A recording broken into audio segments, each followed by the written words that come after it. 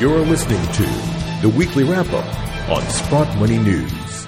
Well, greetings once again from Sprott Money News and SprottMoney.com. It's Friday, October 26, 2018, and this is your Weekly Wrap-Up.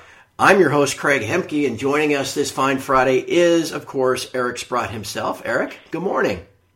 Hey, Craig, good morning. One of the most chaotic weeks ever that probably you and I have gone through, both in precious metals and in the major markets and markets around the world and the bond markets and the currency markets. So lots to talk about. That there is, my friend. And hey, but before we get started, get your calendar out, would you? And put this on your calendar. And hopefully everybody listening will do the same. Sprott Money is going to be hosting an RSP Lunch and Learn on Wednesday, November 28th. So you got a little while to work this into your schedule. This is an exclusive event by invitation only, so make sure you don't miss it. You got to go to SprottMoney.com and sign up for our newsletter and get more details. But hey, lunch and learn. You can actually get some lunch on Sprott Money. That's a good deal. Look, the markets are getting their lunch eaten, I can tell you that. How's that for a segue, my friend? Hey, it has been a crazy week. As we record, it looks like the S&P is going to open down again today. It's down now 100 points on the week. Gold is up about 1%. Silver's not doing a whole lot. And I think probably maybe most interesting, the stock market seems to be having real trouble with the 10-year note getting up around 320. That's where it finished last week. It's now down to 308. You want to connect all these dots, Eric? Oh, sure. That's easy. Connect the dots. Well, oh my God, there's so many dots out there. First, I'll maybe even let's start with the economic dots then, okay? And the economic dots are that, housing is definitively weak because of high interest rates. Car sales apparently are going to be weak in October.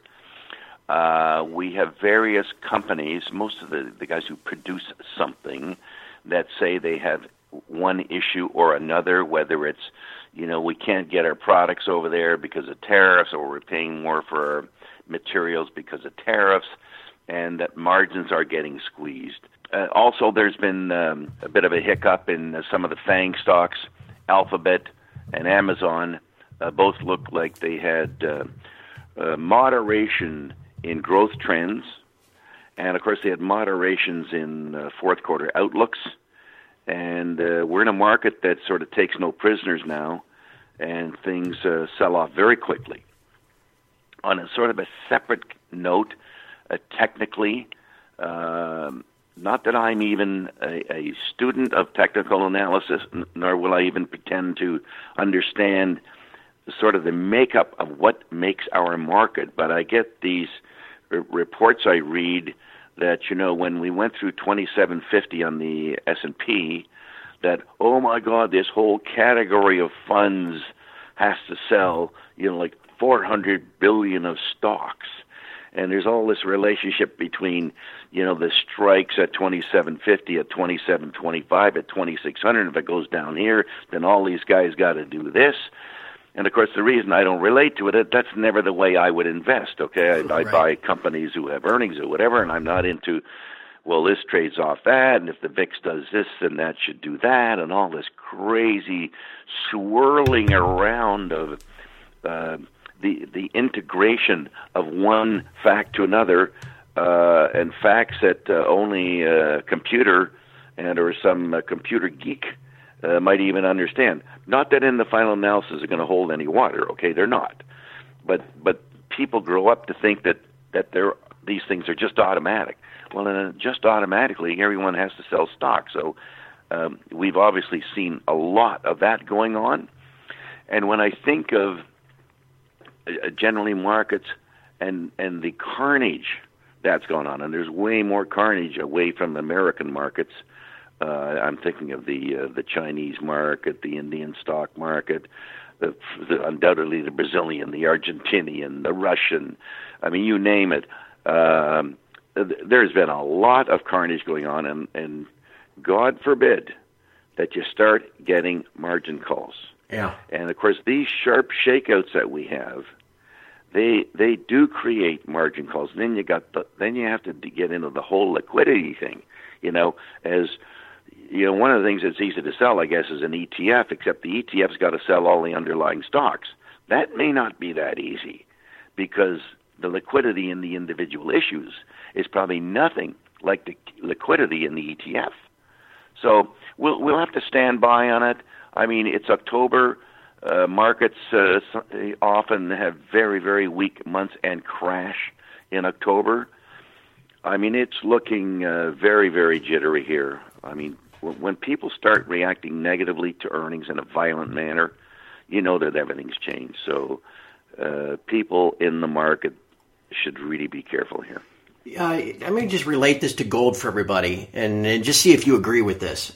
Because a lot of folks that are in the metals think, oh, why does it matter? That's all just kind of a greater fool scheme anyway. Well, to me, if the stock market rolls over, that affects consumer confidence. If all of a sudden it's down 20%, the Fed may begin talking about rate cuts rather than rate hikes. And does that kind of eventually play into a change in sentiment for gold? Is that why this matters? Well, there's no doubt that it matters. It matters on many fronts. The first front it matters on is if you're an investor and something's not working, you own bonds, you're a loser. You own stocks, you're a loser. Well, what are you going to do?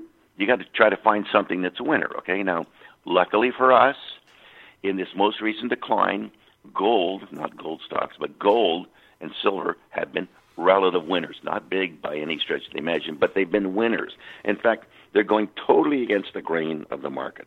And that's a very, very important distinction here. Yeah. And I would think that lots of people throughout the world, and particularly the Chinese and Indians, where their markets have been brutal, the currencies have been brutal, and they love gold, I think they would be serious buyers of gold. Yeah. And to that, I know pre this call you mentioned that the data out of Switzerland was like so powerful for people who believe in gold. Let me hit you with that data, Eric, because this is a little notice data point that goes out month by month, and it gets no coverage, and certainly no mainstream media coverage. You'd think somebody would go, wait a second. For this is just the month of September alone, the imports into the country of Switzerland for gold, and why Switzerland? Because Switzerland is where all the refiners are, exceeded about 180 metric tons, and 92 metric tons came from the UK. 92 metric tons were imported into Switzerland out of the UK, which does not mine gold. I mean, aside from, the little leprechauns with their pots at the end of the rainbow, they don't have any gold there, right?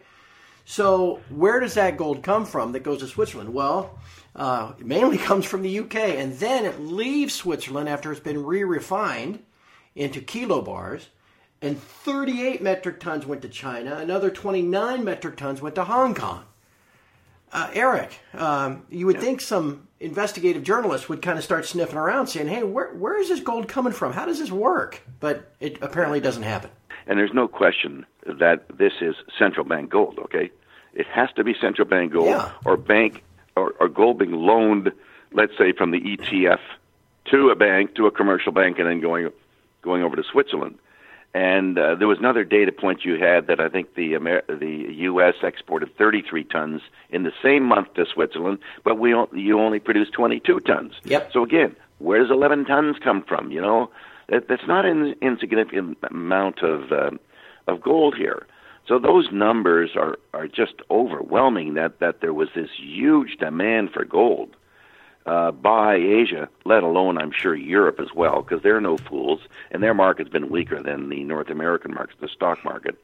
And, of course, they have all the worries over there of whether it's Brexit or Italy. I mean, whether it's the ECB going to stop buying bonds at the end of December. They got lots to worry about over in Europe, and they like gold, too. Yeah. So you have lots of reasons for people, the majority of people in the world, to want to buy gold.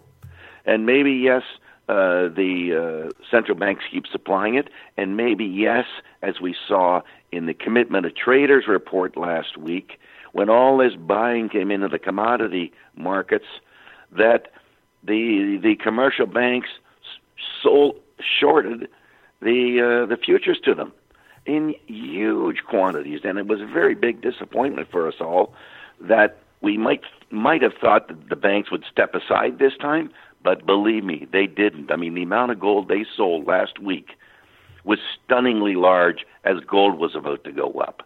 So here we go. We're in the game again where the paper markets are trying to keep control on the physical markets, but the physical markets would argue strongly that gold should be going higher. Hey, and just one other little aside. If we go back in time, do you remember the whole story when Germany tried to repatriate their gold, and at first they can only send them 7 metric tons, and the story was it was such a logistical issue? Remember that? Yeah, I remember it very well. But there was not a logistical issue shipping 92 metric tons in 1 month. No. Interesting. All right, Eric, the other interesting news I want to touch on this week was just the slaughter yesterday of the majors, Goldcorp, Barrick, and the like, after their earnings. Can you just explain to everybody why it is that majors have such a terrible trouble making money at any gold price, and maybe the advantages to not owning majors in your portfolio? I mean, I wish I could honestly explain. I mean, the one thing, that would have negatively affected them in the quarter, of course, is the fact that the price of gold was down, I guess, well over $100 an ounce. So, for guys like Goldcorp that are producing whatever their number is, 500,000 ounces, I mean, that's $50 million of less revenue in the quarter. And I think their loss went up by something like that, if not a little more. You would have thought that you would have hoped that at $1,200 gold they could make money. The same is true of Barrick. I think they broke even. I hope I'm not misstating what they did. I mean, Newmont's earnings were the same as they were last year, I think, so they kind of hung in there. Agnico Eagle was weak. I don't know, and maybe I think it might be you pay for past mistakes. If you made some acquisition that really wasn't as well thought out as you might have thought at the time, and you got to take all these write-offs to make up for it. So, of course, I've never been a believer in the large cap companies because they have a tough time surprising on the upside. They do. So where are you going to get the double bagger? You're more likely to find it in a sort of a medium to small size company and or explorer. And, of course, that's played out.